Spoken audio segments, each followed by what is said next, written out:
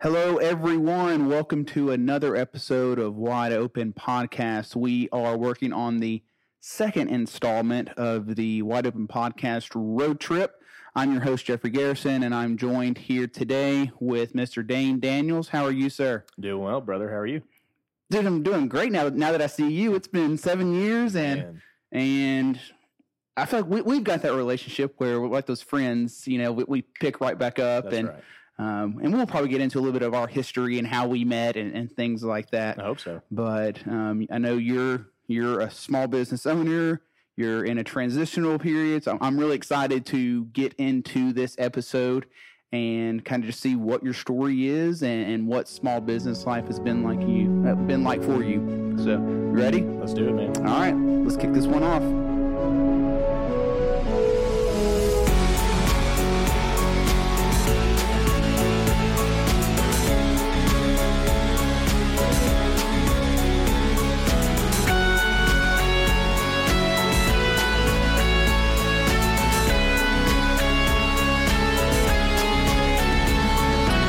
Guys, like I said, second installment of the Wide Open Podcast road trip.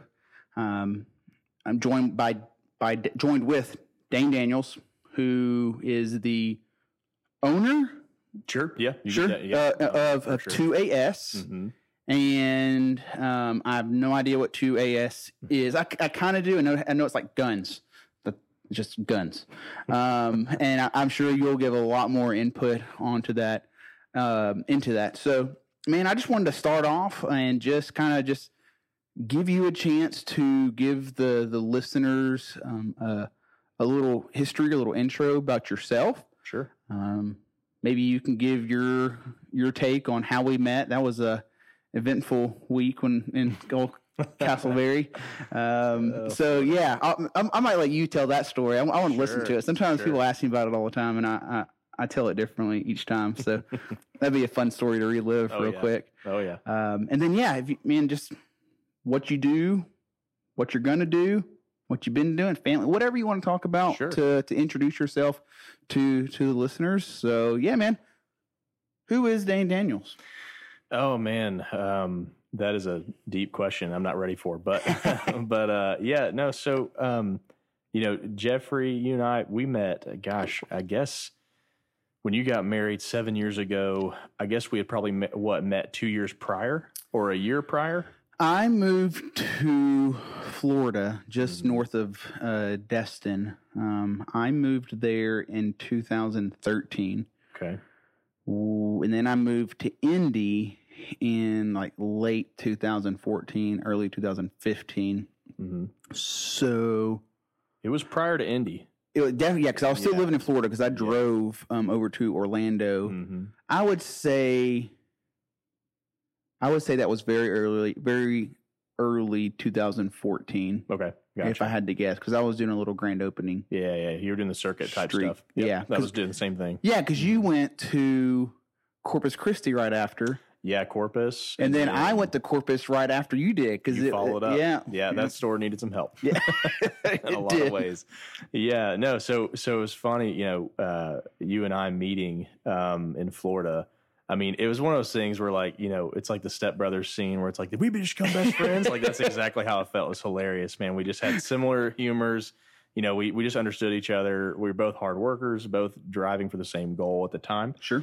Man, we just hit it off, and it was a lot of fun, dude. That trip to Florida was hilarious. There's so many funny things about it that I keep going back in my mind. And from Jeffrey trying to race somebody in a minivan to did we get pulled over on our way home one night? Oh, you didn't. Maybe I didn't think I had my lights on or something. It was. Oh yeah, dude. There was so much. There was so much happening on that trip, and it was a blast, man. We met some cool people. We had Mark with us, dude. We had just a crew. It was the all-star game of Chick-fil-A grand openers. Yes, and it's funny because not saying the results were all-star-rific, but I don't know about the store, but it'd be like Tom Brady and the 2010 Patriots losing to like the Cleveland Browns or something, or we laid an egg. We had an entire team there that was rock stars, and so we just got too caught up in our own silliness, and we sucked. So, but it was fun, man. I look back on that trip and a lot of fun memories. But yeah, so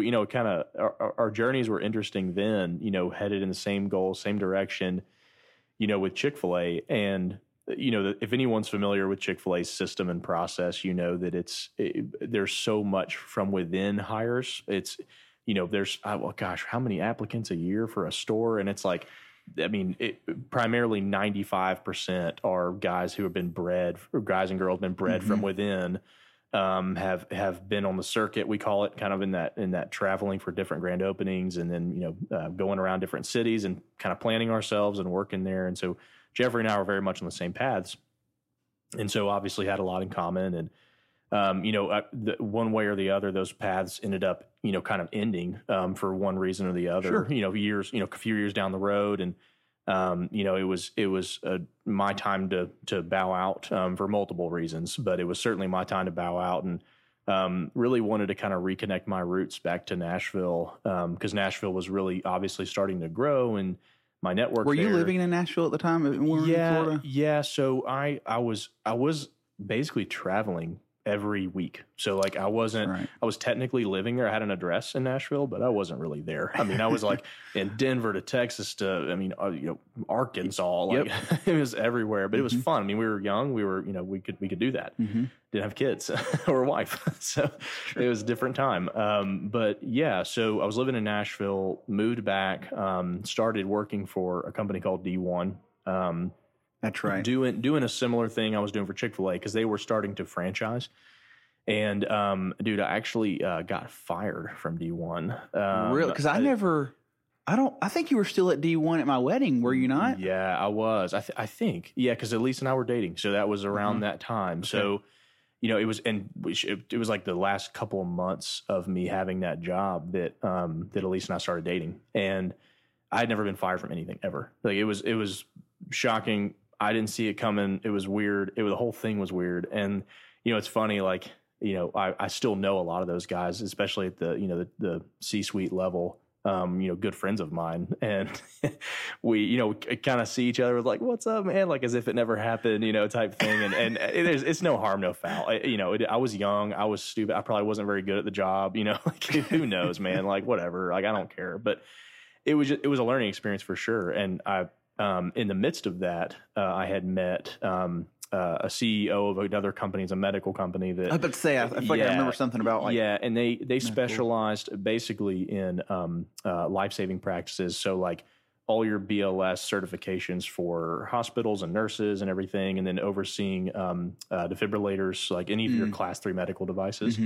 So we did all that. So that led into basically overseeing operations for the company. And then COVID hit. And in the meantime, it's funny. COVID's like a time. It's a checkpoint for everyone. It's really like is. If you get lost, like, when was this? Just like COVID. Pre-COVID, post-COVID. Yeah. That's right. Yeah. 2020. Interesting time. Yeah. And before all that, obviously got married to Elise. Had our little son, Tennessee. He's now 4 years old. He's a wild man. He's a lot of fun, dude. He's everything that a 4-year-old boy is. And a lot of fun, dude. And we bought a house and then sold a house and all sorts of craziness. Okay. And so COVID happened, and the company I was working for, that medical company, basically started cutting people kind of left and right on salaries and all sorts of different things. And frustrating, but also understandable. I mean, the owner and founder had been through the 2008 crash with that same company. And so probably a little panic mode of like, oh shoot, here's 2008 all over again. Like, and everything's medical. Like, so like we suddenly can't go places. And like that is literally our mantra, was on-site services. So we're, again, neither here nor there whether I agreed with that move or not. He's the chief. He makes the move. So I'm like, all right, well, I'm out. Bounced from that and tried to figure out what I was going to do next. I started selling roofs. I did know that. Yeah, when did I talk to you about that? You probably... Because I thought you told me we had a conversation about roofs. Don't ask me when. It was, man. you like messaged me maybe, or you texted me or something. And because I had started, playing the whole Instagram game and like putting, Dane the Roof Guy and like all this stuff and like really putting a brand behind it to build up and you were probably like, what's going on?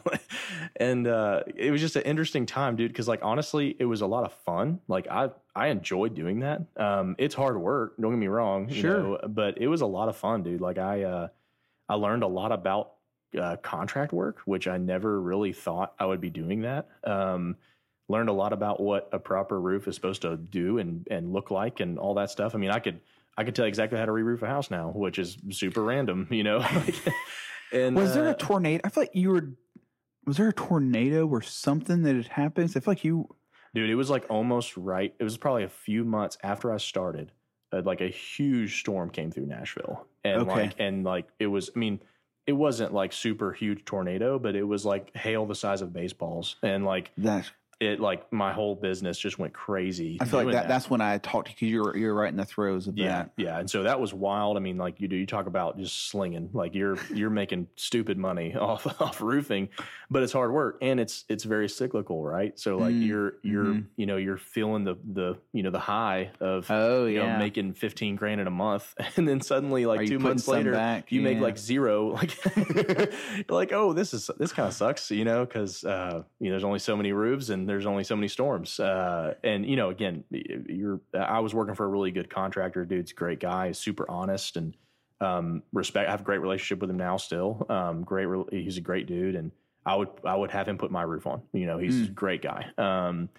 So, in the midst of all of it, it was actually when Elise and I started dating. I've always been a gun guy. That's been my, I've always loved firearms, pistols, whatever, AR-15s, you name it, whatever. And I actually was tinkering with my own. I had a Glock 19, was playing around with it and was like, I started seeing what's known as stippling, STIPPLING. I was wondering how to say that. I didn't want to say it until I heard you say it. That's that's what I would have said. Stimpling, stipling, like all sorts of things. So stippling. Sammy, Slimpy, Slappy. Samsonite, you nailed it. But it's funny. Like stippling is actually an art form. So it's like where you're taking something and you're constantly making tiny little dots and markings on it. There's like linoleum prints you can do stippling on where you put it into a printing press, and so like you carve it out and basically dot it and make shadowing and stuff. And so that's stippling is an art as opposed to like just on guns, right? Okay. I was an art major my first year of college, which throws everybody off all the time. They're like, what? You were an artist? Like it's super random. Right. I went to school and was forced to do art I didn't like doing. So I stopped because I was like, this is dumb. But always loved art, loved to sketch, loved to paint, loved to draw, whatever it might've been. Really? Okay. I did not know that. Just had a natural eye for it and just excelled at it when I was in a class for it. And so with that being said, when Elise and I were dating, I started tinkering around with some guns, saw this process known as stippling on guns, on primarily polymer firearms. So anything that's not a steel framed gun, you can stipple it. So a Glock would be perfect for that. A Glock, SIG 365s, whatever, you name it, anything plastic bottom basically. And I started doing it in my garage, messing around. It was actually my parents' garage, the first one I ever did. And then did a few in like my apartment complex on the patio. Like it's like anywhere I could get space to do it. And, with social media, everybody knows that look, social media is run in a more liberal aspect of only allowing certain things to be available and seen on things like Instagram, Facebook. It wasn't always that way. And so when I first started doing this, I started posting pictures of the stuff I was doing, and it blew up. Like people, thousands and thousands of likes and thousands of views. And it was crazy because there was no algorithm working against those things like firearms. Now there is. So now, it's a whole lot harder to advertise anything like that on social media platforms now. But before then it was just crazy. People were like, and that's people's, I started. And you were just doing this as your, this wasn't the business yet. No, this was 4 or 5 years ago. So before it was ever 2AS, before there was ever a brand, anything, I was just tinkering and I was doing it for free. Like guys were just like, hey, you want to do this? And I was like, sure, it's cool, whatever. because I wasn't nearly at a level to be charging people for it. It's like, yeah. There's no way I'm charging somebody for that. I look back at some of my old stuff. I'm like, oh, it's embarrassing. It's awful.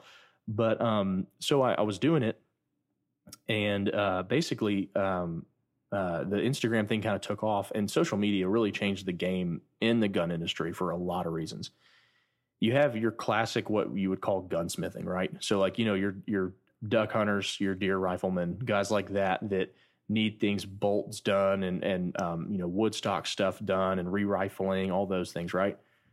What happened is there was this transition within the last 5 to 7 years where that slowly began to fade out of there being money to be made in that industry. Really? You talk to any gunsmith, any gun shop, basically they probably only have gunsmithing available so that it's a one-stop shop at their gun shop, not to make money. Because what happens is people that are coming in that want that gunsmithing work done aren't usually willing to pay what it's actually valued at paying. Mm-hmm. So you have really low margin on what you're paying this expert gunsmith versus what the customer's willing to pay, right?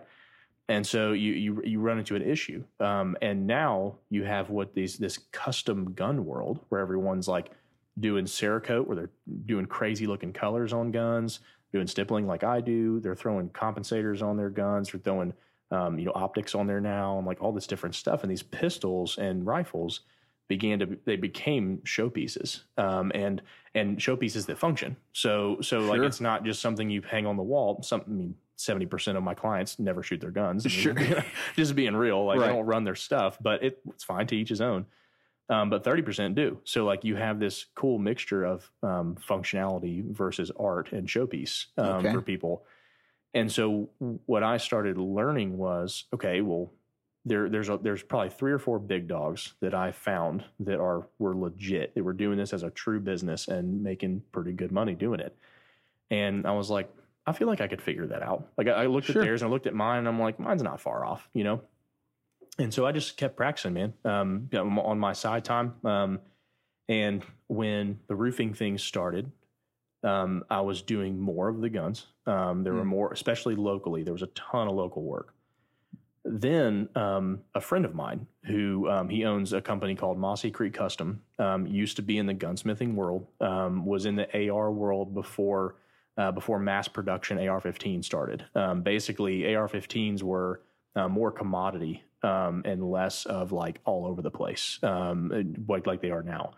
And they built out a line. Mossy Creek Custom built out a line, and then all of a sudden Palmetto State started selling them for $700, and now there's no margin. Now you can't. What are you going to do now? Because these guys bought all the parts up, started selling them for super cheap. There's no way to sell your $1,200. Yeah, I was thinking about that. Like, I don't know, year or 2 years ago. I don't know. It was back before COVID. I was just looking at prices of stuff, and I was like, there's AR for $600, $700. Like, what in the world, man? When you rewind 10 years ago, you couldn't find one under $1,500, right? And like it had to do with market rate, right? Like, what does the market do? The market meets the demand, and people who have big pockets buy up everything, and then it's Walmart. It's a Walmart mentality, right? And so then everyone else has to compete. And so small mom and pop who are building their own AR lines can't compete anymore. So that's kind of what happened with Mossy Creek Custom. And but my friend kept the LLC, kept the FFL, which is you have to have the FFL in order to do transfers and ship anything in and out of the States. So he kept all that, had it operating, I say, probably did $500 a month of side business. Sure. This wasn't his main gig, still isn't. And I asked him, because I had people reaching out to me saying, hey, how can I get my gun to you? Because I'm not in Nashville, or I'm not in Tennessee. What can I do to get my gun to you? Yeah. And I'm like, well, let me look into what it takes to get an FFL, LLC, all that stuff. And the problem was HOAs. I could not get an FFL because of HOA issues, and I could not run a business out of my home because of HOA, right? So then basically kind of all at the same time, I look at my wife and I'm looking at the market of Nashville and like what our home value is and everything. And I'm like, hey, babe, one of our primary goals was to get her home to raise our kids, was to stop having to work full time. That was one of our goals personally. And because her job, she was traveling a lot. Like I think for the first 6 months of our son's life, she was on the road probably 3 days a week. Really? It was rough. It was a brutal time. It was a very hard season, especially for her when she's supposed to be bonding with her little boy. Sure.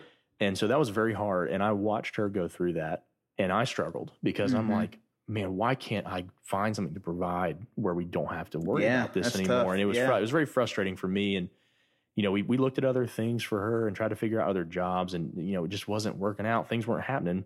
And she had great benefits. It paid very well. It was really a safety net for us, especially when I had to leave my other company and like didn't know what I was going to do. It was a true safety net. Well, we started looking at, you know, our bills and our debt and stuff like that, and like what our home value was at and all these things. And I'm like, hey, babe, we could sell our home. We could pay off all our debt, still have plenty of money in the bank for a down payment later on, and we could rent for a time and watch the market and see what the market does. And I was like, this means you quit your job. This means that we've got a very, very dear friend of ours who they have a house in what's called Creve Hall in Brentwood, that they have allowed us to rent, basically open-ended, of like, hey, like, you know, stay there as long as you want. We want you guys closer to community. We're really tight knit with them at our church. And we co-lead a life group with them. So like awesome. You know, they were like, hey, we would love for you to come rent this place. They were moving into their dream home. They had built a dream home for themselves, and they were like, hey, come rent this from us. And, you know, he's sitting there watching his value go up. He doesn't care. He's like, I got a great renter and the value's going up. Right. And so for him, you know, and again, as a dear friend, you know, he was like, hey, like we would rather y'all be closer and be in our community. And so we pulled that trigger, man. We and figuratively and not literally, but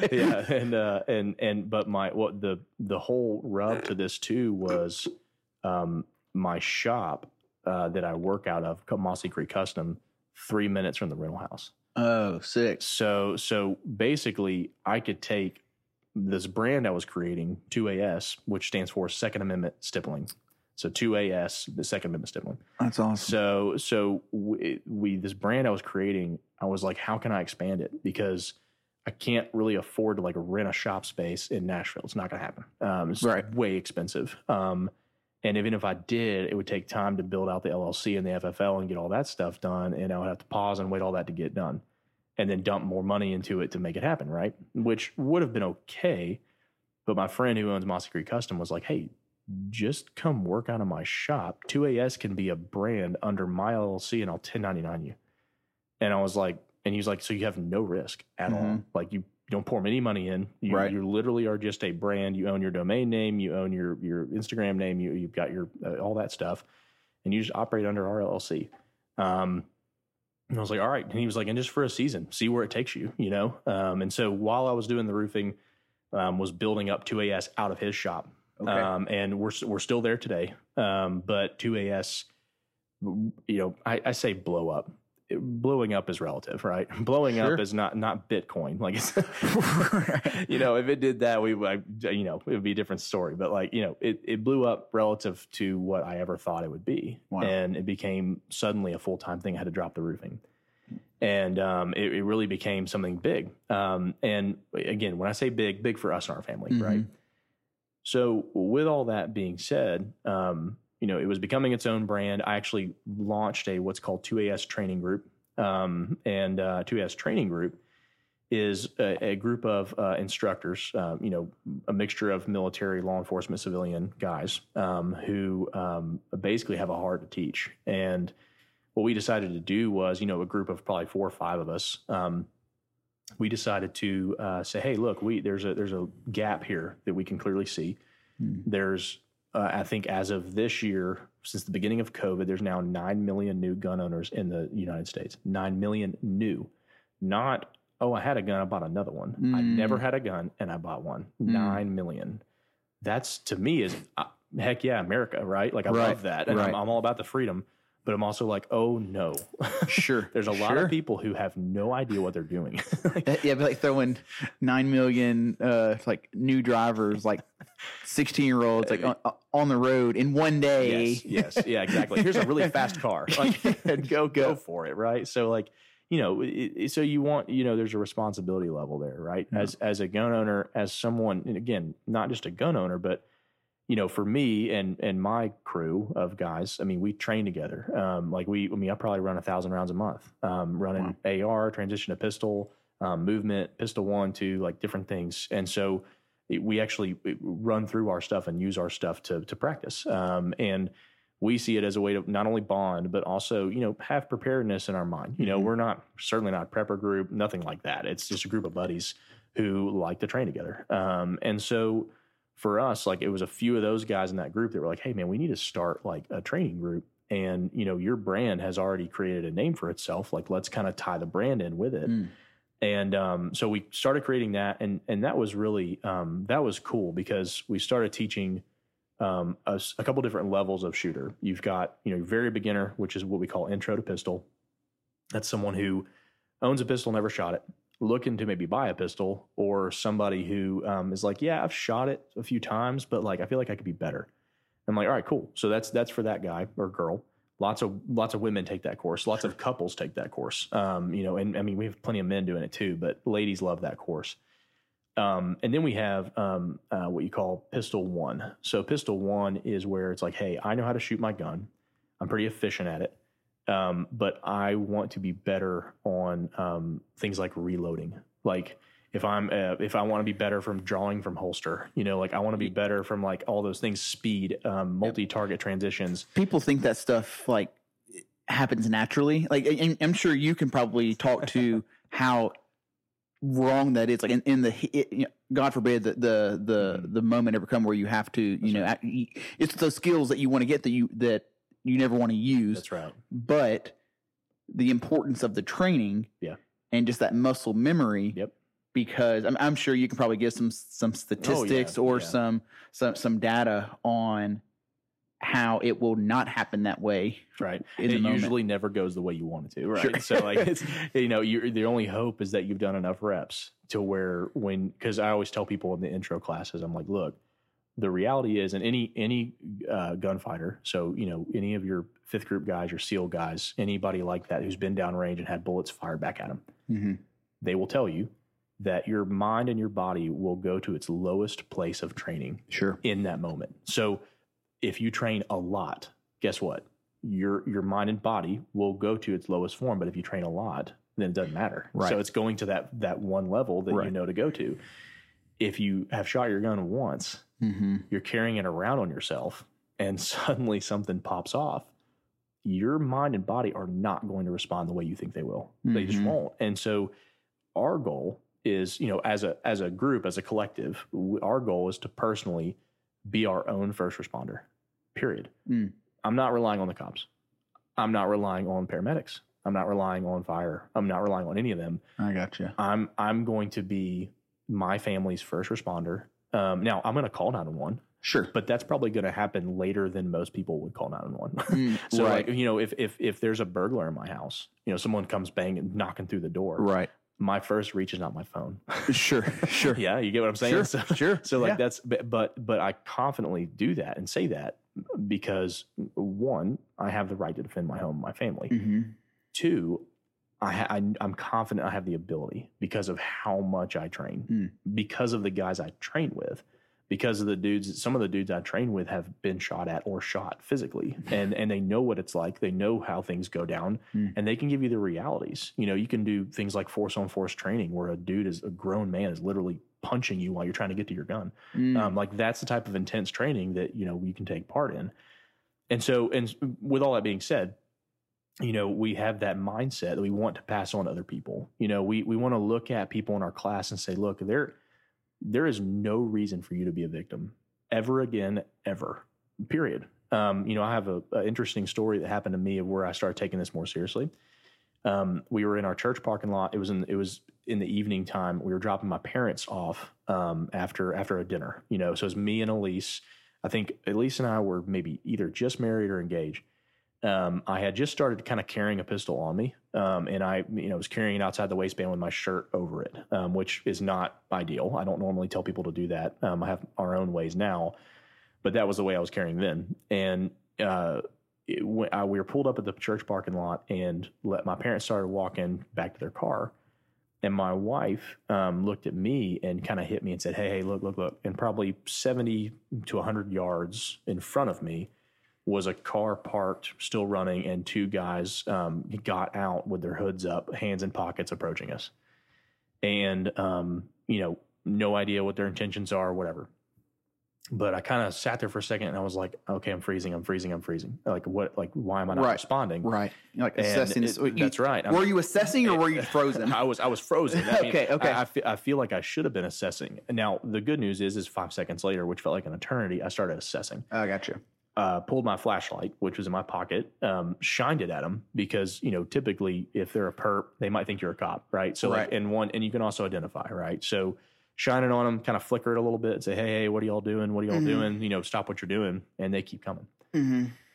So I'm like, okay, this, could potentially be go time, right? And again, this was prior to my training days. This was just Dane carrying a gun days. So like, this was not Dane prepared and having mindfulness and like knowing what I'm going to do. This was Dane hoping that I can scare them. Sure. Sure. So I finally, I'm like, I pull my shirt over, flash my light down at my pistol that they can see in the holster and flash back up at them and keep doing this kind of with my wrist.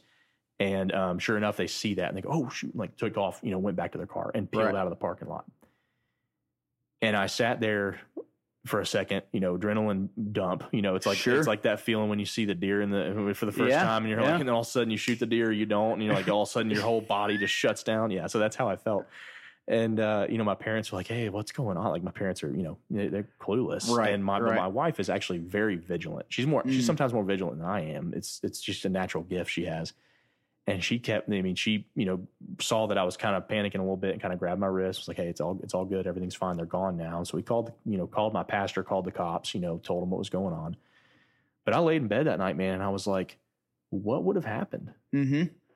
Had I A, not had the gun? Sure.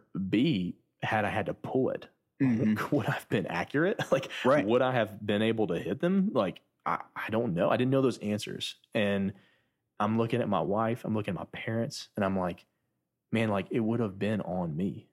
Like it would have been on me. None of them were armed. Sure. And if I could not have pulled that trigger or could not have shut that situation down, it would have been on me. Mm-hmm. And so, that's when my whole, mantra changed and became first responder. Like that was like, I'm going to be that guy for my family and for myself. But and I like how you're putting like the emphasis like for my family. You're not trying to be like Batman vigilante, go around at night just to hunt bad guys that aren't there. You can spot those guys pretty easily. Yeah, they're those are interesting humans. But yeah, no, that is not the mantra. I'm not. I don't go around looking for trouble. Matter of fact, you're probably not going to know ever unless you're a gunny that I have a gun on me. Sure. You're just not going to, because I conceal it and it's never out anymore. Mm-hmm. I don't wear clothing that shows that I'm a gun guy. I don't wear 3%er clothing or NRA for life stuff. Like I don't, that's you're flagging yourself. You're marking yourself as a person, as somebody who, if a perp's coming in the door, they're going to see that guy, So I don't do all that, and I don't hang out with people that do. Yeah. So that's again, different mantra. But yeah, so that was the birth of 2AS training group. And that what year did that situation happen? Man, would you say? I think Elise and I were married.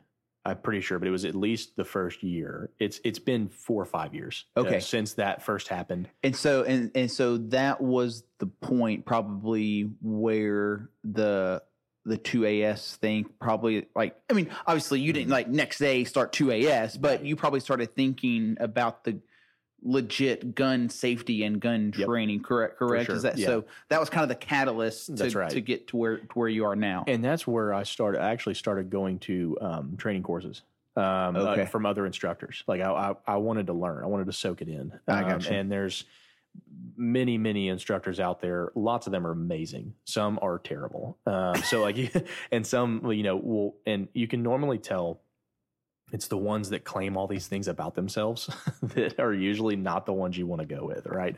It's the ones that you hear about from some serious hitters that are like, hey, this was one of the best instructors that I've ever had. And then you go to them, you find out through the grapevine all the things they've done and accomplished. I got you. And you're like, all right, these guys know what they're doing. And I'm a civilian, right? I train other civilians typically. I have a couple military guys I've trained that they spent their whole career on an M4. They don't know a pistol. So like they're like, yeah, I was a Marine kicking down doors. I was a recon guy, but like I don't know my pistol. Like I need to take a course, you know, and that's usually humbling because I'm sitting there teaching a dude who, you know, got half blown up and like and lived to tell the story. And I've got a couple other guys that have actually been shot, you know, or shot at, you know, overseas who actually teach with me. They're fantastic guys. And so anyways, that, you know, that was really the kickstart to this whole kind of lifestyle change. And to be honest with you, it really was truly a lifestyle change. It was, you know, not going to certain places that I couldn't carry. It was not, you know, taking a sacrifice of like, you know, not deciding not to go to that theme park, you know, whatever. And there's still times where I sacrifice that, right? Where, you know, it's like for a family thing or whatever, that's fine. That's my choice still. But again, your whole mindset changes when you feel vulnerable walking into a place and you think differently, right? Well, you're minimizing your risk from the get go. Like you're almost like you're wanting to minimize the chances that you would have to use your training. That's right. Right. I don't want to walk into a bar and armed. Like, why would I want to do that? Right. Like it's a bad decision. Right. You know? Right. And so, yeah, like you said, you're mitigating the chances. And I would love that my everyday life, if I go all the way to the day I die and never have to pull my gun on somebody, I will be a happy camper. Like I will be pumped. But walking into places where there very well could be trouble, and you're armed or you're not armed, just probably not a great choice if you are living this type of lifestyle, right? If this is your mantra that you train people to do this, like why you can't be, you can't contradict, you know, what you're trying to do. So really that's what led into it. And that's what's kind of created a different mind shift for me. You know, people always say, well, you sound paranoid. And I'm like, well, I'm not paranoid. I actually live, in a lot of peace. Because one, because I know my Savior, Jesus Christ, but two, but that's primarily my peace, right? But two, like I live in confidence, not in fear. Like, and again, it's not a, you know, I'm not a, you know, a Billy Bad A by any means, and I'm not going up like looking for a fight or I'm not saying there's not somebody out there better shooter than me. There's lots of better shooters than me, lots of them. There's lots of better fighters than I'll ever be. I'm not a Brazilian jiu-jitsu guy like at all. I would love to be, but there's a dude out there that could take me down with his bare hands and I would have nothing to do. Like, so, I mean, you know, you control what you can control. You take on the mantra of, when I'm with my family, I am the sheepdog, you know, I'm going to oversee them. I'm going to oversee my kid, my wife. And if anyone decides to do them harm, I will literally die before they're harmed. Right. So like I'll put my life at risk. And so, yeah. So, I mean, I've met, dude, the people I've met along the way on this journey is amazing. I've met, you know, guys from, 20-year SWAT guys who were in the front stack for Metro, you know, like, and now teaches, active shooter mitigation for schools and corporations. I've sat in on his classes, you know, in the stuff I've learned in his class. I'm like, oh my goodness, everyone should take this class. Like, because you learn what to do, even if you're not armed, you learn the things you can do to mitigate, even if an active shooter does come in, all those things, man. Like, I mean, it's incredible. And so, you know, I've met, you know, military guys, non-military guys, police officers, you name it, regular civilians, some of the civilians that are just like some of the best shooters in the entire world. And they're just civs, like they, you know, love shooting. So anyways, you know, it's been a great journey. I've met with the 2A stippling side. Like I've done guns for famous country music singers. I've done guns for big time CEOs. I've done guns for, you know, the guy that, you know, could barely afford one gun, but wants his gun done, you know, like it does in all walks of life. And it's been cool to just meet each individual person. You know, I try to, you know, even if someone sends me an order online, they're from California, like I try to like engage a little bit, you know, like send them an email. Hey man, thanks so much for the order. Let me know if there's anything in the meantime that you need, you know, whatever. And as of a couple of days ago, actually just hired our first employee, which has been pretty cool. Okay. And I'll lead more into that as to why. But yeah, it's just all these really cool things, man. I've, you know, the group of guys I train with and work with and shoot with, you know, they came from 2AS. Like I met them through the industry. Gotcha. And now I trust them with my life. There's lots of good dudes in there, and you know, we're very well connected, and just watch out for each other. So it's cool, man. I mean, 2AS, you know, as a brand, really what it signifies is, again, this idea of never be a victim, this idea of Second Amendment rights are inalienable, right? They're truly given to you as a right to protect yourself and your family. We have that right as a human. And people, you know, I'll have arguments or whatever, or, you know, not arguments, but just debates with people that are like, why are you so gung ho about this and whatever. And I always ask them, I'm like, it boils down to, kind of what you would define as equal violence, right? So like, let's use the rock and the stick mentality. Okay. So like, if a guy comes at me with a rock in his hand, do you believe that I should have an equal to or larger rock to defend myself? Right. I mean, I would say most people with cognitive ability would say, yes, you should have something that gives you the equal chance or the better chance to defend you against that said rock. Right. So a same size rock or a larger rock. How does it change with a firearm? Because when someone comes at me with an AR-15, which there's millions out there in rotation now, why would you want to take away the good guy's right to own one when a bad guy's got it? Right. Because bad guy's going to bad guy. You outlaw them now. Yeah. There's millions in rotation. This is not Australia. Right. The amount of firearms here versus Australia, and whether you agree or not, it's too late. There's too many in circulation now. Buyback programs will not work. Yeah. Your bad guys will always have them, period. Some of your highest shooting rates and violence rates are in some of the biggest gun law areas in the United States.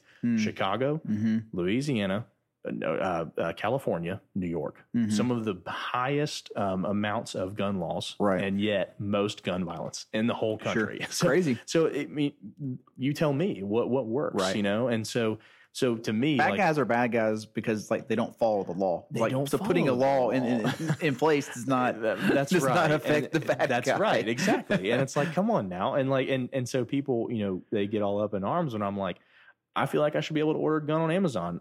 That's just how pure I feel it is. Sure. And they get all mad and they're like, "Oh, that's crazy." And I'm like, it's not crazy, because if we give, again, federal level government more control, more laws, there's already laws in place that aren't working. Why do we need more? Right.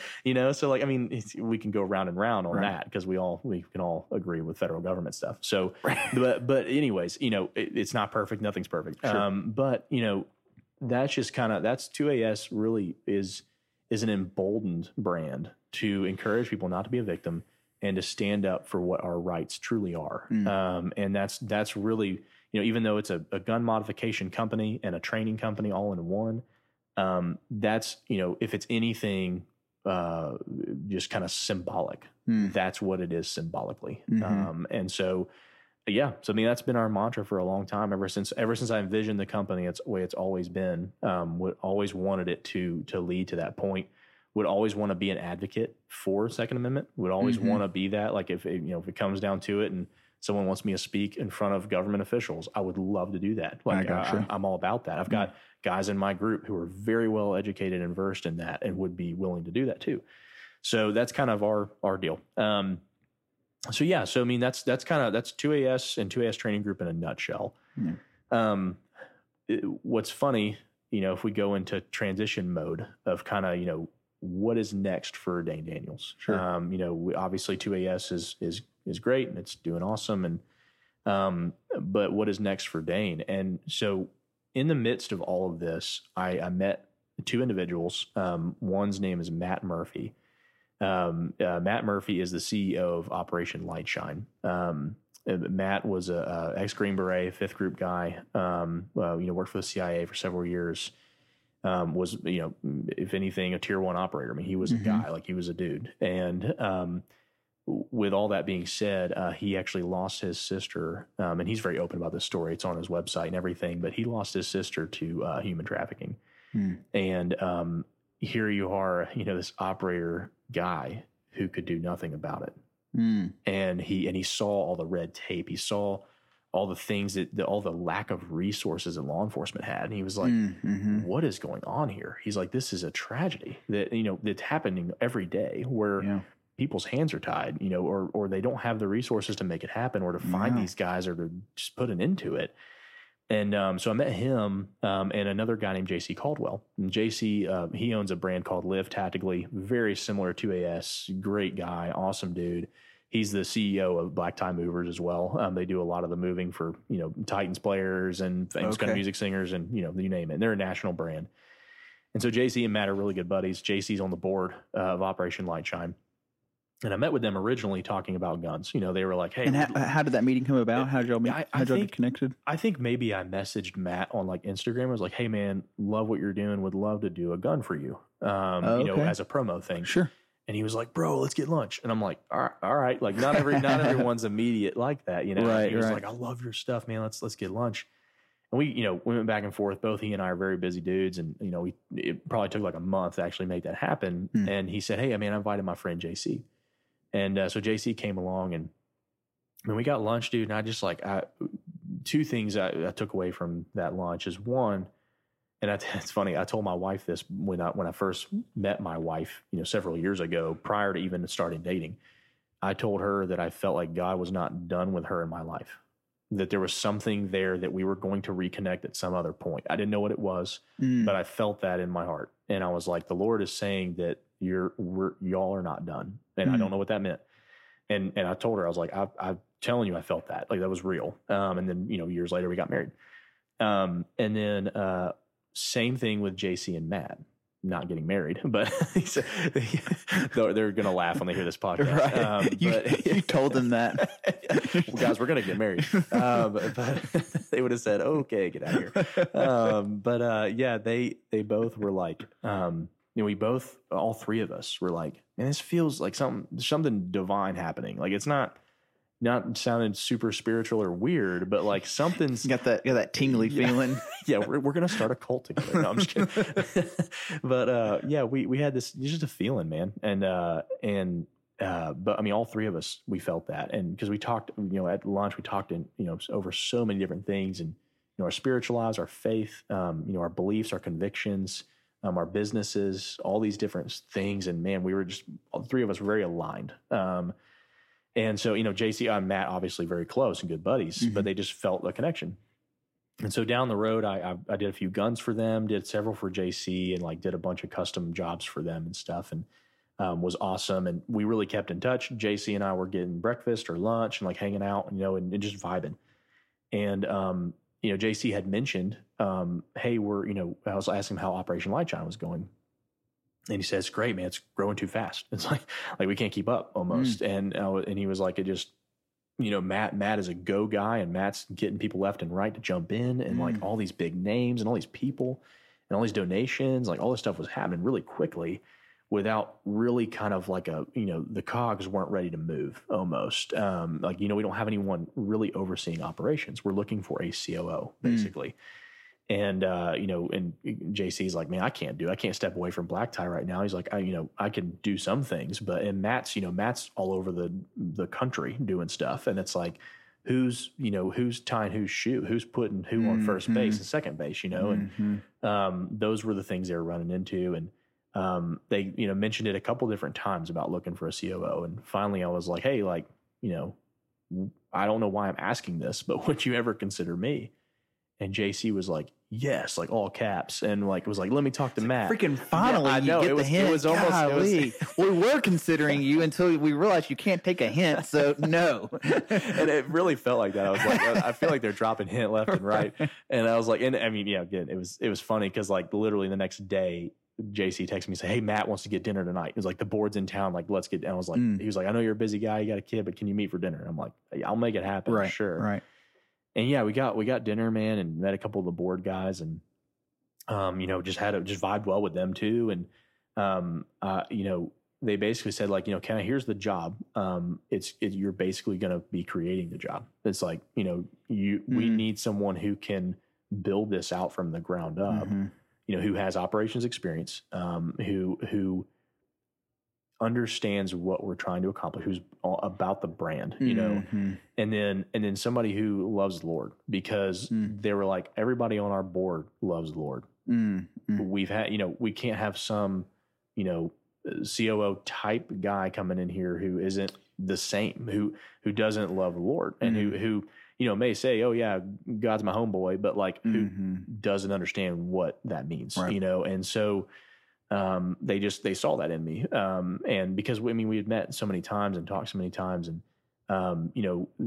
they basically were like let's seriously finally look at this. And so yeah, about a week went by after that dinner, and they a couple of days later, Matt called me. He was like, hey man, I'm offering you a job. When can you start? I'm like, whoa. And this is while you're doing 2AS. That's right. And 2AS is full time at this point. Yeah, 2AS is full time, and I'm growing this business. I'm building this brand, and it's a lot to consider. All this is happening, and all I can think about is I'm going to have to stop 2AS. Right, like that's all I could really think about. And they had never even mentioned it. They were like, we love 2AS, blah, blah, blah. They love the brand, all this stuff, but they had never really said like, hey, are you going to drop this to take this on? Or are you going to try to, what are you going to do? And JC had mentioned it kind of briefly. But then, I talked to my wife and I was like, hey, like there's so much to consider here. And one thing about the two differences in me and my wife, one, I am a charge the mound guy. No matter what's on the mound, I don't even know what's on the mound. I'm running up it, and I'm gonna knock everybody down to get there. Like that's my personality, is just go, right? You see something, respond, right. Which is sometimes good, a lot of times bad. Right. So right. My wife is a slow processor. And so it helps rein me in and pull me from making stupid decisions. You're a ready, shoot, aim. She's the ready, aim, shoot. That is exactly right. She is, man, wise beyond her years. No pun intended. Yeah, exactly. No, Dane really is a ready, aim, shoot.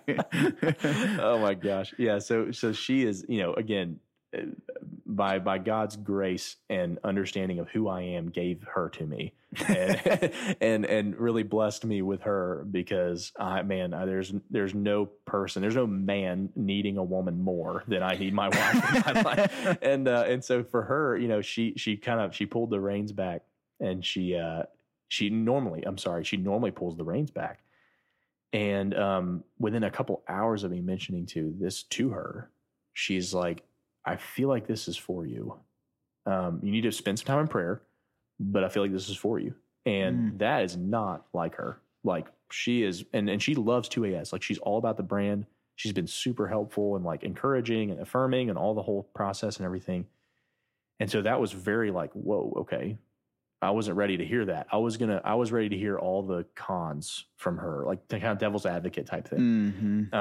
And she did not do that. And she was like, wow, this might be a calling on your life that you have to answer, that you don't really have a choice on. And I was like, whoa, all right. I was not ready for this. Like, so yeah, exactly. You're saying we don't care, Dale. Exactly. So she just, that was super out of nowhere, very affirming. And, I had honestly felt that same way. I was like, this feels like it's from the Lord, that this is very much on mission for who Dane is, who Dane would love to be, desires to be.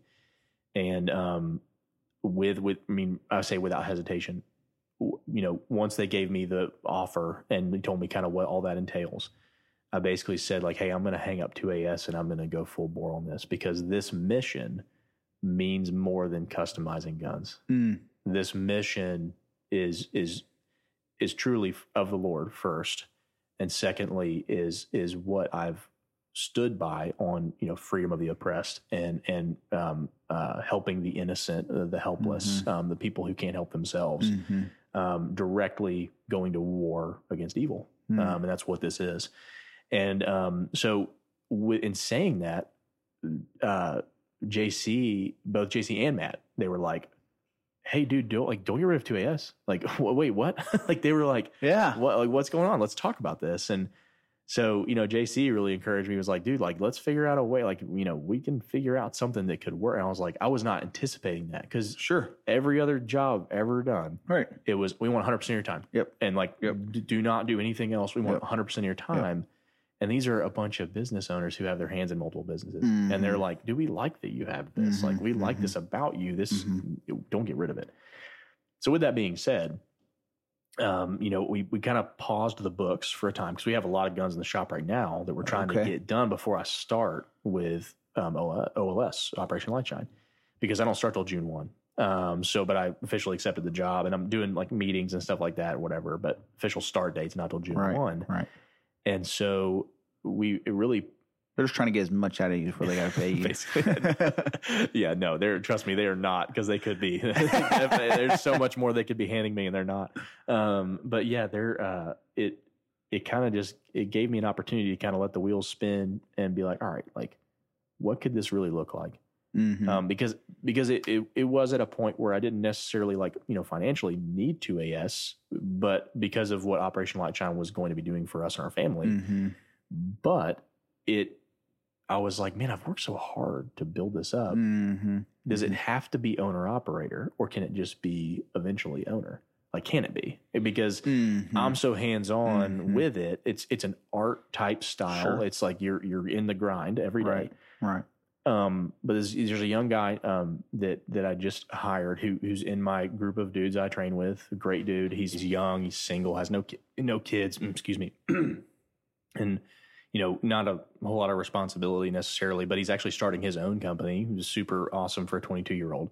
And it's in the same industry. It's in the firearms industry. And so he's already like-minded. He knows the lingo. He knows all this stuff. He can communicate with clients really well. And I'm like, man, like, wonder if I can kind of apprentice this guy while he's ramping up his business.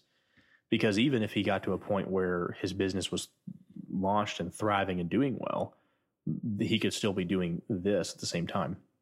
And so, I approached him, and he'd already approached me a while ago about like working for 2AS and everything. And he actually he's one of my instructors, works with the training side, but didn't really have anything consistent for him because, every bit of revenue was coming in for the Daniels family. It's like, I can't really afford an employee. Mm-hmm. But then Operation Lightshine comes along and I can now afford an employee, right? So like now I'm in a position where,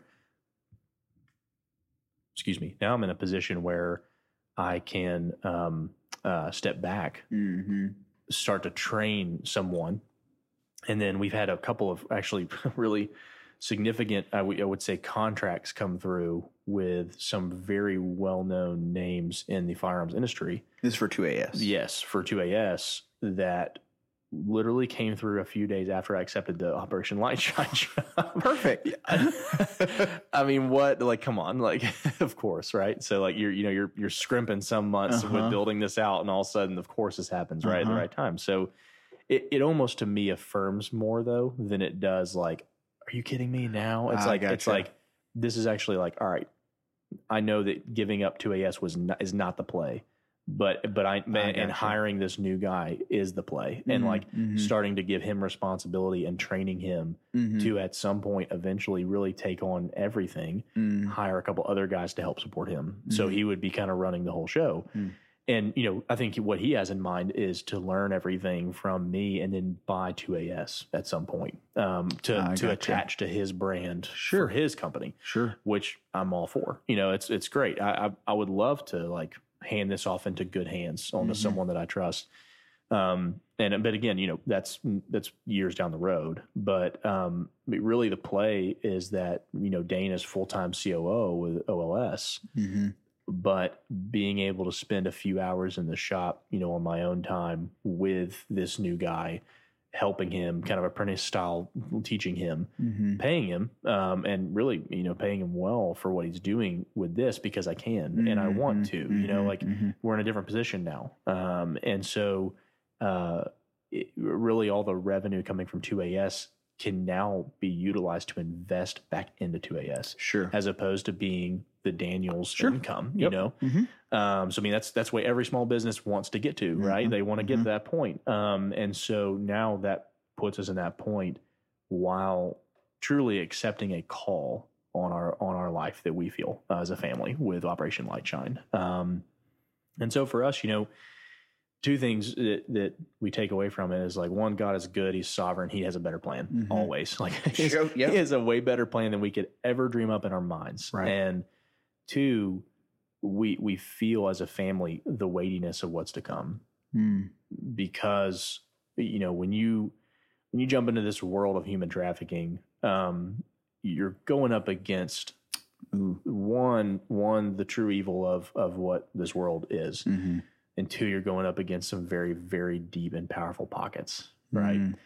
And that's unfortunate. And I hate that. It makes me angry, but those are the realities. And so you're going to face negativity. You're going to face spiritual warfare. You're going to face a lot of like backlash that you probably aren't expecting. Like, you're coming in and you're like, you feel like you're the soldier and like everyone praises you. And it's like, but the reality is like the world hates good. And so when you're trying to and attempting to do good, the world's going to attack you. So like, you're kind of thinking of like, all right, skeletons in my closet, got to get them out now. Like my mind and my spirit and my body, like I have to prepare my mind, spirit, body and my home for what's coming. And that's where I meant about weightiness earlier. And the weightiness is appropriate. Like it's not like a stressful thing as much as I'm like, all right, like that's the weight to bear with a role like this. And Matt Murphy did, he was like, look, like as second in command at Operation Light Shine, like you're going to war, bro. Like you're going to face a lot of craziness. Is Operation Light Shine, is it domestic or international or both? So it's domestic currently and working on international plans. Okay. So, and can still operate internationally right now, but it'll be more on an official basis here in the next few months, probably. I gotcha. So there's, and again, like a lot of those things will be announced as we go along, but like right now it's, you're working with Homeland Security, local law enforcement, basically the gambit of what's happening here in the States. To help what's happening at the southern border, even at the northern border, domestically, like, local things that are happening here in Nashville, basically all of it. And so, our goal, Matt and I's goal as we tread this will be to basically garner the blessing of every single governor and senator in every state in the United States of like, hey, this is what we're doing. We're taking your guys here and we're utilizing them to go and be on mission. And so, most of your legislature are like, yeah, it's a no-brainer, Sure. But again, once I get into the throes of it, like once I really get in the thick of it, I'll probably see all the red tape, all the stuff that has to happen, in order to abide under local law. So, again, all those things I'll be learning because I'm not going to pretend to be an expert at any of that yet. Sure. But for them, they saw a like-minded believer and someone who has operational experience and someone who can represent the brand well. And, Matt, when Matt called me, he was like, hey, I'm offering you the job. When you start that type of personality, I've met a lot of those personalities. And he was like, that's just kind of how I roll, man. I find my guy and I hire him and I bring him on. Let's roll. I'm like, you get off the phone with Matt and you feel like you can just go take on an army. Like, you don't know what you're hype about, but you're hype about something. Just want to do something. I'm ready to roll, but I don't know what we're doing, But that's his personality, man. And like, you have to have that guy. I'll hop up a Mountain Dew. I'll hop up a Mountain Dew like a spider monkey. But yeah, it's you can certainly like feel that energy off of him. But at the same time, you have to have the other personalities who are making the ship go and rowing the boat. So yeah, man, that's kind of, again, in a nutshell, what's happened for Dane in the past, how good God has been through all of it, how he's been there at the end this whole time. He's still there in my final day at the end. There's no surprise to him. Sure. And so as these surprises, quote unquote, come, I try to, in my best version of myself, I live with my hands open and receiving from the Lord of like, all right, what is next? Like, instead of trying to decide and do what's next, you know? And I think that's what I would try to tell small business owners, you know, in general. Like, you know, again, even if you're not a man of faith or woman of faith, totally fine. Sure. Find your why and figure out what is driving you. And if it is in fact spiritual and it's the Lord, find yourself an anchor of a person. So like whether it's your spouse, whether it's your, because most entrepreneurs are like us, the mound chargers, like the ones who are the go people. And like, you know, if they're good at it, they can be the go guy and the operational guy at the same time. Most of us are not both of those. So, but you know, you can figure out how to do it. But for them, I encourage people that if they do have faith in their life and they're trying to start a business, or they're in the midst of starting a business, or there's difficulty happening in their business, you know, evaluate, all right, am I dedicating what I'm doing to the Lord, or am I dedicating what I'm doing to the mission? Somebody told me once, they said, for their company, what they do whenever they like have a big board meeting or a big meeting of the minds, and they have a big brain dump on the board, they take their mission statement and they write it on the board first thing before they start anything. And they basically say, all right, all of our ideas, we're going to throw them on the board, but our mission statement's there. So if what we're throwing on the board doesn't stick, like if it doesn't match the mission statement, erase it. It doesn't even belong there anymore. And so for a small business owner, or, you know, a medium-sized business owner or whatever, you have to keep the mission in mind. Like, why are you doing this to honor the Lord? Are you doing this to make millions of dollars? That's okay. If that's your goal, heck yeah, go for it. Are you doing this to just have an income? I would say if you're just doing this to have an income, you're in the wrong thing. Like, you just are. It's not going to drive you enough. Like, it's not going to push you to that limit. And when you're having to test yourself, or you're being tested, you know, like if you're just doing this for money or just for the income, you're probably going to fail. Like you're probably going to fall on your face. And going back to that grounded person, having that person that can that you can do the whiteboard with, and they can be real with you and tell you like, hey, you're dreaming, or like, hey, you're dreaming and it's good, but you've got other steps to take before you can get here. So yeah, man, I just, you know, as I'm processing, even talking to you, I look at, there's so many mistakes I made, like so many like bonehead decisions, and like the type of people I have the guy who owns Mossy Creek Custom is a fantastic guy, been a very prominent discipler in my life and speaks into me very honestly. And he's like my wife, you know, very slow processor. And when I first met with him, I was like, bro, I was like, I'm gonna borrow money. I'm gonna raise funds. I'm gonna do all this stuff. And I'm gonna build out a shop and all this stuff. And he's just kind of like laughing. He's just like, okay. Like, he's like, and I'm like, what? Like, why aren't you encouraging this? And he's like, because it's stupid. and I was like, why are you so mean? Like, but it was just fun. I mean, we can banter with each other, but he basically was just like, man, crawl, walk, run, crawl, walk, run. He kept having to tell me that. And I'm like, and he wasn't wrong. He's still not wrong today. And there's been times, man, where if I had pulled the trigger on certain moves, the 2AS would have folded. Like our life would have been ruined. Like we would have been in debt up to our eyeballs. How did you know not to pull the trigger on those moves? I think by being open with those anchors in my life, my wife, my business partner, my family, my parents, you know, people who have made themselves available, and who I have allowed in, you know, I'm my personality, I allow a lot of people in probably by default, you know, like I'm pretty honest and open and just put it all out there. But I've learned through so many things and so many mistakes of allowing only a select amount of people to speak into me.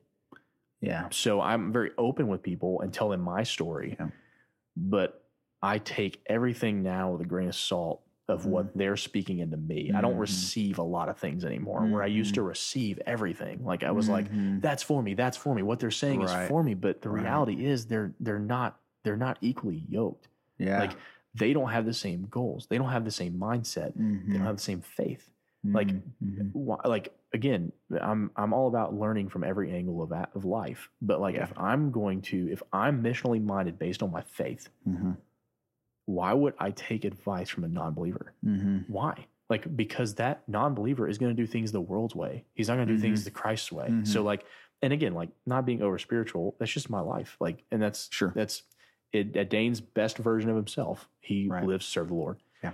And so, it's just, I have been through heartache and through pain and through suffering, have learned who to allow to speak into me and who to receive things from. And that's been a lot of hurt to get there. That's been a lot, because again, I am open, and that's my wife has been so patient. Like I told you earlier, there's no man that needs his wife more than I do my wife. She has been utterly patient with my development as a husband, as a father, as a business owner, as a discipler, as a person being discipled. They just see us as other kids, dude. That's she sees you just like she sees your 4-year-old, man. She shakes her head at me on a regular basis. And you know, she is such a good reminder in how she lives, and then also like just in her voicing her feelings to me. She's a great reminder of like, hey, like keep in mind your goals, keep in mind why you're doing everything that you're doing. But if you lose, it's kind of like it's the verse about losing the whole world, or gaining the whole world, losing your soul. Right. And she's like, your family was given to you first. That's your first ministry. And then the rest is discipleship and growth and pursuing the things that the Lord is, again, receiving hands, right? What the Lord's giving you. But it is clear and evident that your family is who God truly gave you to minister to. And so as being a father of a 4-year-old boy, there's only so much you can relate to a 4-year-old boy with, right? Like he's a wild man. He's all over the place. Like he just wants to wrestle dad. I'm a jungle gym, basically. And that's our bonding time right now as a 4-year-old. I don't always want to be a jungle gym, but I have to come home and be a jungle gym sometimes. Right. Yeah. And it's fun. And we get to, and we get to, like actually get to talk with him now. He's actually, actually like reasoning and learning. And it's so cool. But he doesn't, if I'm out discipling other people or growing a business or like serving at our church or whatever, he doesn't understand any of that. He just knows daddy's gone. So like, and my wife understands it. She knows that the things I'm doing are pursuit of the Lord, but also the time I spend with her, I have to be a husband. I have to, like my calling, a true calling on my life is to be her husband. God gave us that. The second part is you have to be a father no matter what stage they're in life. And, I have to be cautious as an entrepreneur type, if you're looking at, I don't like referencing the Enneagram, but if you look at the Enneagram, a high 8, right? Like that's what I am through and through. And those people, you hear it happen a lot with pastors. The pastors there's a lot of charismatic type pastors and big personalities. Their families suffer generally. Their families get left on the curb. They're gone, or they're not serving their family and they're off serving other things. They're doing God's work, but they forgot their first ministry. And for me, like my wife is so good at helping me process that of like, hey, like no matter what you do, remember your faith and remember your family. And those things, those are what we have to answer to in the end. Because no matter what kingdom I build here on earth, none of it goes with me. And what gets recognized is legacy, right? My son's still going to be here most likely when I leave. What is he going to think of dad? And so that's big for me. That's a really important, again, in Dane's best version of himself, that's a very big deal. In Dane's worst version of himself, he doesn't do good in that arena. Right. But the good news is I have a ton of accountability in my life. I have a lot of really good men that speak into me, who hold me accountable, who watch out for me, who know this about me, and fight for me, go to war spiritually with me. And I'm grateful for it. Yeah. So, yeah, man, that's I guess kind of the wrap up of who Dane is. I was probably really long winded. That's awesome, but no, man, I'm grateful to be able to share that with you, and it's been good too because for us, like it gets a catch up moment. Yeah, for sure. Yeah, that's what I'm saying. Yeah, that's why I haven't said a word because it's been so good. I haven't had to ask you these questions. You've laid it all out there. You've really kind of defined the essence of Wide Open Podcasts, and it just, good, man. That's awesome. One of my goals with it is just to be wide open and say, hey, here it is. Yeah, here's who I am. Here is the journey I've been on. Creating a business and transitioning through the different phases of a business, and this is what it's like. Yeah. And man, as you've been talking, there's been a few words that or thoughts that have come through my head, and I'm starting to see this trend through for business owners, especially like successful small business owners, and one of those there's a few. One is passion, and Jason Terrell, who was on the first installment of the Wide Open road trip, he explained he builds race cars, and he was explaining, hey, I'm in the passion business, or we're a passion business, like building race cars is his passion. Yeah. Right. And so through that, he was able to start a business, but he was able to, he realized that his passion in the business world, he realized that building race cars, you can only do that, you can only scale that so much. Right. And it's kind of like with stippling or other things, like you're like, the gunsmithing. Yep. Like you're not going to be able to charge what this stuff's really worth. You'll never be a multimillionaire gunsmith. Yeah. and so he realized, he had to not transition, but he had to grow the business in different ways, which is what it sounds like you've done with 2AS, going from just the stippling to the gun safety and the gun training courses and growing like that. So that was one of the first things that stuck out to me through listening to you, is that your passion is what led into 2AS and what has ultimately led into Operation Lightshine. And it's crazy when you find something that really is your passion, like it gives you a solid foundation. Now, so I think that's one of the factors you need when starting a business. The second factor is probably the family piece of it. Yeah. Right. Talking with other business owners, man, they've all got that solid foundation at home. Yeah. Yeah. The ones that don't are the ones that are in business for a little bit. And then when the business gets to that point where it could take off, it ends up failing because the business requires so much more of you. And if you're not solidly rooted in the Lord and in your family at home, ultimately your family ends up taking the brunt of that. And either that fails or the business fails. Right. That's exactly right. And sometimes both. Yeah.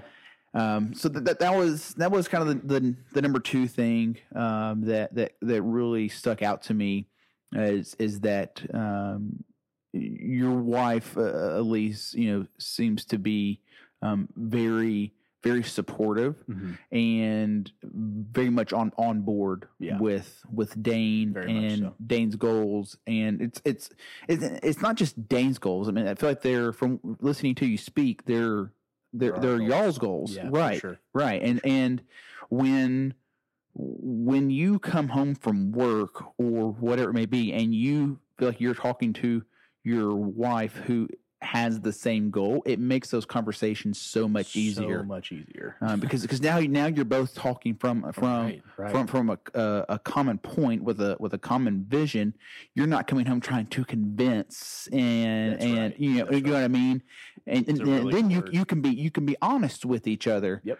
But when you feel like you're at two different starting points, now it's a debate, and you're trying to convince the other, and just it doesn't flow well, and it doesn't produce good results for a business, and it doesn't produce good results for a family. That's right. No, you're exactly right, man. That's a really good word too, because like when you come home, you want to feel like you're talking to your partner, not trying to convince someone who is not like-minded, right? Like when you like originally you're a gun guy and you love guns, and your wife's like, those are expensive, like, right?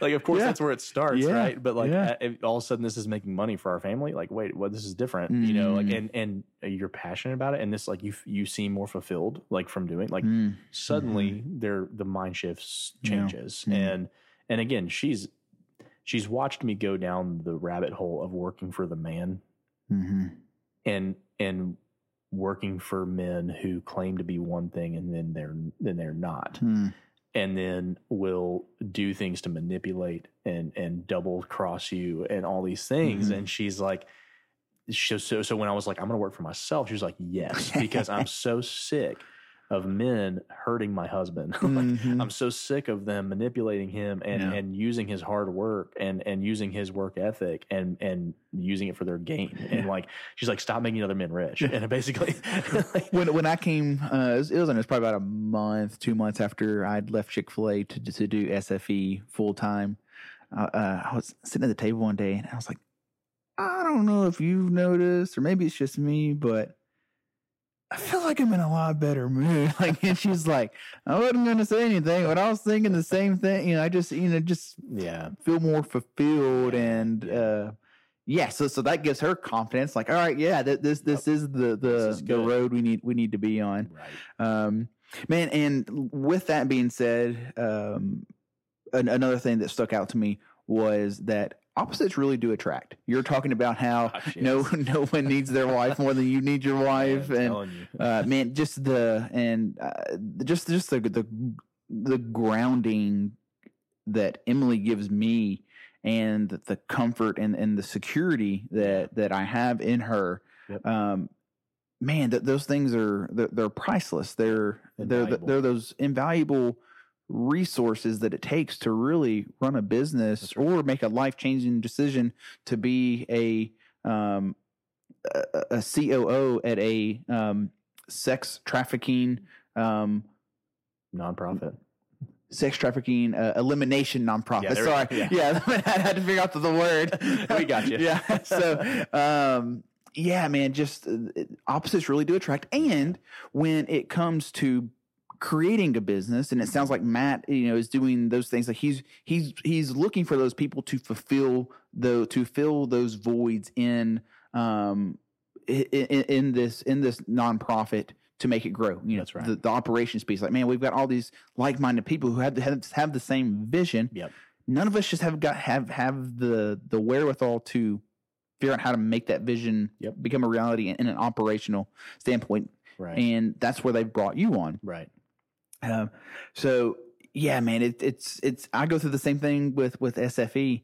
Right now, manager, I'm owner, I'm salesperson, I'm HR, all these everything. Things. And it's like, all right, who I need to bring on next. And step one, I've got to get out of every night operations. And so that's one step I've taken. Yeah. And so now it's like, okay, now which hat do I take off next? Is that sales? Is that HR, whatever it may be. Yeah. But yeah, you are constantly, you're the, was the high A. I don't know. There's so many personality tests and things now, but you are that person who's constantly dreaming, and you're constantly looking for a need that you can help address. With the 2AS stuff, it was, firearm safeties. There's 9 million new gun owners. Those new gun owners need training. That's right. For existing gun owners, some of those gun owners need their guns to look better, or whatever it may be. Sure. And with Operation Lightshine, there's a need for someone to be an advocate against the world of sex trafficking. Yeah. So, man, those are really just kind of the points that stuck out to me as you were talking, and they seem to be they're having that solid foundation.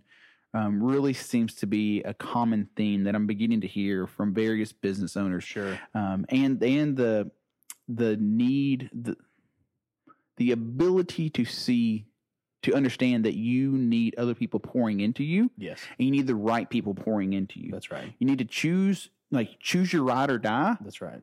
And roll with those people. Yep. Choose 5 to 10 or maybe less. Yep. And take time of, like, if you meet someone and you're like, ooh, this person's like-minded, be careful, because time does truly tell who they really are. Yeah. And people can pretend and fake it very, very easily, especially if they see you growing and they want to attach themselves to what you're doing. And or if you're a dynamic personality, they want to attach themselves to that dynamic personality, right? And you can be damaged by that and hurt by that, and that could be a season of drawing you backwards as opposed to catapulting you. Sure. So, like, just be careful. I mean, and again, like, there's no true vetting way to be able to do it 100%. But, get your circle of influence, man, and just stick with it. Like, I mean, and that, you can listen. I mean, podcasts are awesome and stuff like that, and those are really cool and all that stuff. That's a different level of allowing people to speak in you. That's completely different. Sure. But, like, you're people that you're going to say, hey, here's what our financials were this month, and I am angry and I'm mad and like, I don't know what to do with myself right now. Don't give that to everyone. Like, give that to your circle of influence and the ones who who have spoken into you and have not failed you and who have stuck with you side by side in the hard and in the good. And those are the ones to do that with, for sure. But, man, I don't know. You have anything else to add? Because I feel like I kind of want to end it on that. That was really good. Yeah, no, that's great. I'd love to end it there. Yeah, awesome. Well, Dane, thank you so much for coming on. I know it was kind of last minute. I know we kind of talked about it here and there about it, but I think it seems like just a few days ago. She said, I can do Thursday night. And I'm like, all right, I'll be there. I love it, dude. I love it. But yeah, man, it was just great having you. Great to hear the story of 2AS and to be here in the beginning of your story with Operation Lightshine. Yeah. Real quick, is there a way for people to get more information about 2AS or more information about Operation Lightshine? Yeah. So as far as Operation Lightshine goes, on every major social media platform, obviously, operationlightshine.org is a really good way to kind of look deeper into that. You can sign up to be volunteer through the website. You can sign up to donate, all those different things. So that's probably the best way to do it. As far as 2AS is concerned, again, on every social media platform, 2astippling.com. You can actually go in there, watch our story, look at a cool video, look at the order process, how if you want to customize your firearm, whatever, like all that stuff's there. If you want training, it's there. So really, that's kind of the easiest, quickest way to find info for both of those entities. So, all right. Yeah. Well, that's going to do it for the second installment of the Wide Open Road Trip. Thank you, Dane. Thank you. And thank you to all you guys that have tuned in to listen. We'll catch you next time.